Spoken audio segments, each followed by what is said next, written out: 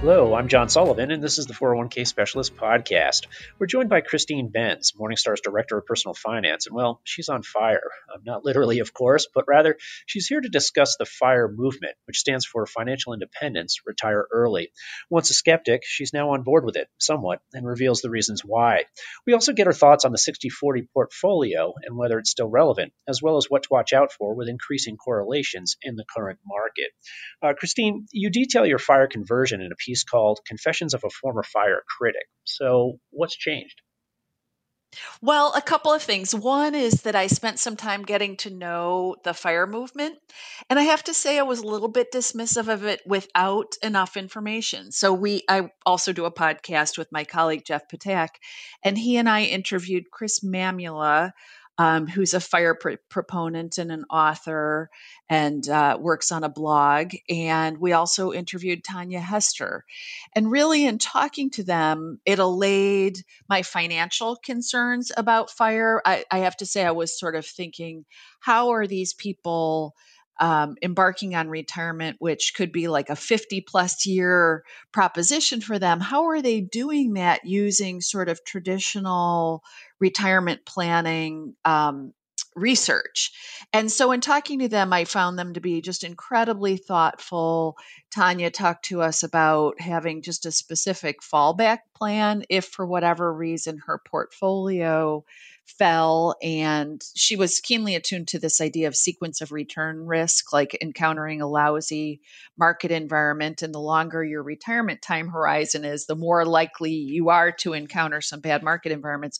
So she had just a super well thought out plan for encountering a weak market environment, which is not to say that I think all fire proponents are in the clear. I think some of them probably are at risk if they are potentially overspending or not laying a fallback plan. But those two at least had been super thoughtful about contingency planning around bad market events. So from that standpoint, I got more comfortable.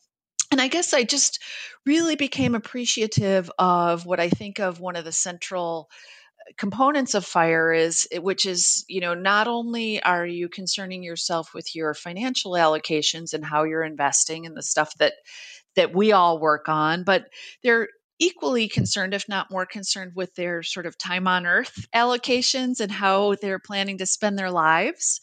And I think that's so worthwhile for all of us to think about, because that's an even more precious resource than our financial resources. So I became more appreciative of it when I really understood that central principle of fire. Understood.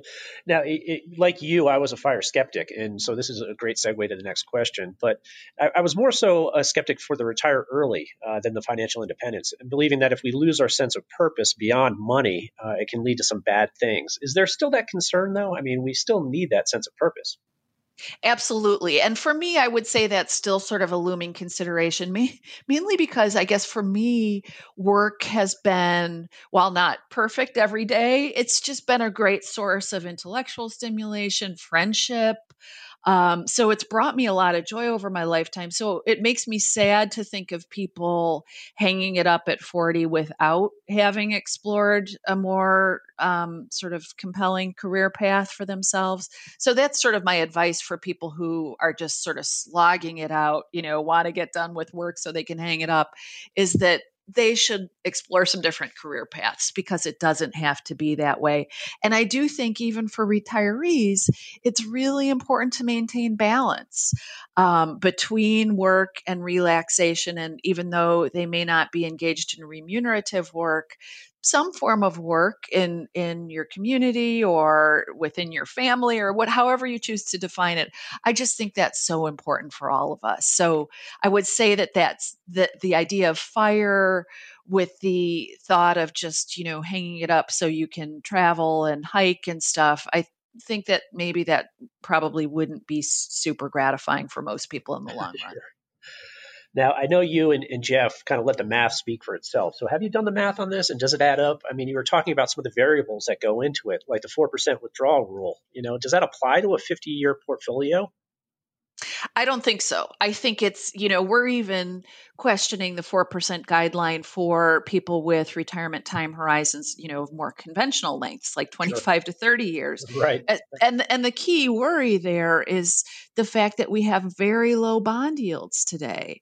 It's not so much that we think the equity markets will be volatile, which we do, but that'll come and go. The thing is, we know with bonds is that yields foretell what you can expect from the asset class at least over the next decade. So, where we're parked in the ultra low single digit, barely in the black range, that is not a good raw material for a 4% withdrawal over a traditional retirement time horizon. That gets even scarier once you stretch it out over an even longer time horizon. So I think that is a big issue for people who are considering retiring early. Another big consideration is healthcare, how you cover healthcare before you're eligible for Medicare when you're not covered by any sort of private plan and you're not earning a paycheck. That I think is a big hurdle for a lot of fire proponents. And then there's also the issue of not paying into Social Security over the whole time horizon that most of us do when we work traditional number of years before retirement. So I think that those are all worries for would-be fire practitioners. Is this a generational thing, and is it really a signal of our success? Would this have ever occurred, a fire movement in, say, our parent or grandparent generation? That's a really good question. I think, it is probably a product of our era, where it's a luxury, where we've been able to talk about the idea of having a job that you enjoy and the importance of that. I mean, I think that Sure. my grandparents might have considered that a luxury good. Right. Um, and so I think that it is a product of our current environment. I think in talking to some of these fire practitioners, it's also a product of the sort of frayed relationship that a lot of people feel with their employers, where they feel like, well, they don't really owe me. They haven't shown that they owe me anything, so I shouldn't owe them anything either. Right. That there's sort of less of that sense of loyalty to a company than perhaps was the case with employees 50 years ago. So I think a lot of it is a product of our times. Being 401k specialist and watching the demise of the DB plan, you're not going to get any argument from us on that one. That's for sure. When it comes Right, to loyalty. right. So, yeah, absolutely. Well, moving to a separate topic, you mentioned low bond yields. Christine, the traditional 60-40 portfolio allocation is old and boring. Tell me where I'm wrong. No, I don't think you're wrong. I think that it's a decent starting point. When you look at like a Vanguard balanced index, which uses that same asset allocation, it's been incredibly effective at beating a lot of different product types. And the reason is that bond yields have declined. That's been great for bond prices over several decades now. And the S&P 500 has not been so bad itself over the past several decades. I think, my argument with it is that one size does not fit all. I think that most people should have some sort of a customized asset allocation. And the good news is that that's super easy to get today, where you can buy a target date fund, or you can use some sort of robo advice, or certainly hire a financial advisor to help you customize your asset allocation mix. People who are younger, in their 20s, 30s, even 40s, should probably have way more in stocks than 60%, especially given the meager returns we probably will expect from bonds over the next decade. So I think a lot of times you hear this argument 60-40 is dead. And I think it's just kind of a straw man, because very few financial providers are putting everybody in a 60-40 portfolio to begin with. And then B, I think it's often used as kind of a way to tee up more complicated, overwrought, expensive products and services. So I sometimes we heard this a decade ago in the wake of the financial crisis. We're hearing it again. I think it's sometimes just a signal that someone is selling something, and you better be careful. Yes, Jack Bogle is looking down on us with a very skeptical eye right now. Right. Without a doubt. Exactly. Yeah. So you recently took a look at the always fascinating yet concerning issue of increasing correlations and found some surprises. What were they? Yeah, I've been examining this correlations data. It's something that we can get in our Morningstar Direct software. And basically looking at correlations among different asset classes with an eye toward determining, well, if you have equities as sort of the central piece of your portfolio, what's the best complement to that if you want a diversified portfolio? And for the past several data runs, there's a strong indication that in terms of conventional asset classes, treasuries look really good from this standpoint. We've certainly seen this in real world applications in the first quarter of 2020, for example, when we had Armageddon in the equity markets. Treasuries gained really well during that period. In fact, they were almost a mirror image of equities in that long bonds gained about 20% as equities lost about 20% in the first quarter. Right. So treasuries have been in the past a really nice diversifier for equities. I think the open question is, given where we are with yields today, which is like under 70 basis points, can you expect them to be persistently as good into the future? I think that's an open question. Bloomberg Barclays aggregate index also looks pretty decent from that standpoint. I guess my bias would be a little bit more in that direction for most investors, where they would have kind of a broader basket of fixed income securities. I think you could also reasonably use an actively managed intermediate term bond fund. But there's something pretty interesting in that a lot of the funds, we have really two categories for them. A lot of the funds in the core plus category, and that would be like your PIMCO total returns and MetWest total return bonds. Some of the biggies are core plus. They're less effective as diversifiers than would be treasuries or a Bloomberg Barclays aggregate tracker. So should I throw it all into managed futures at this point?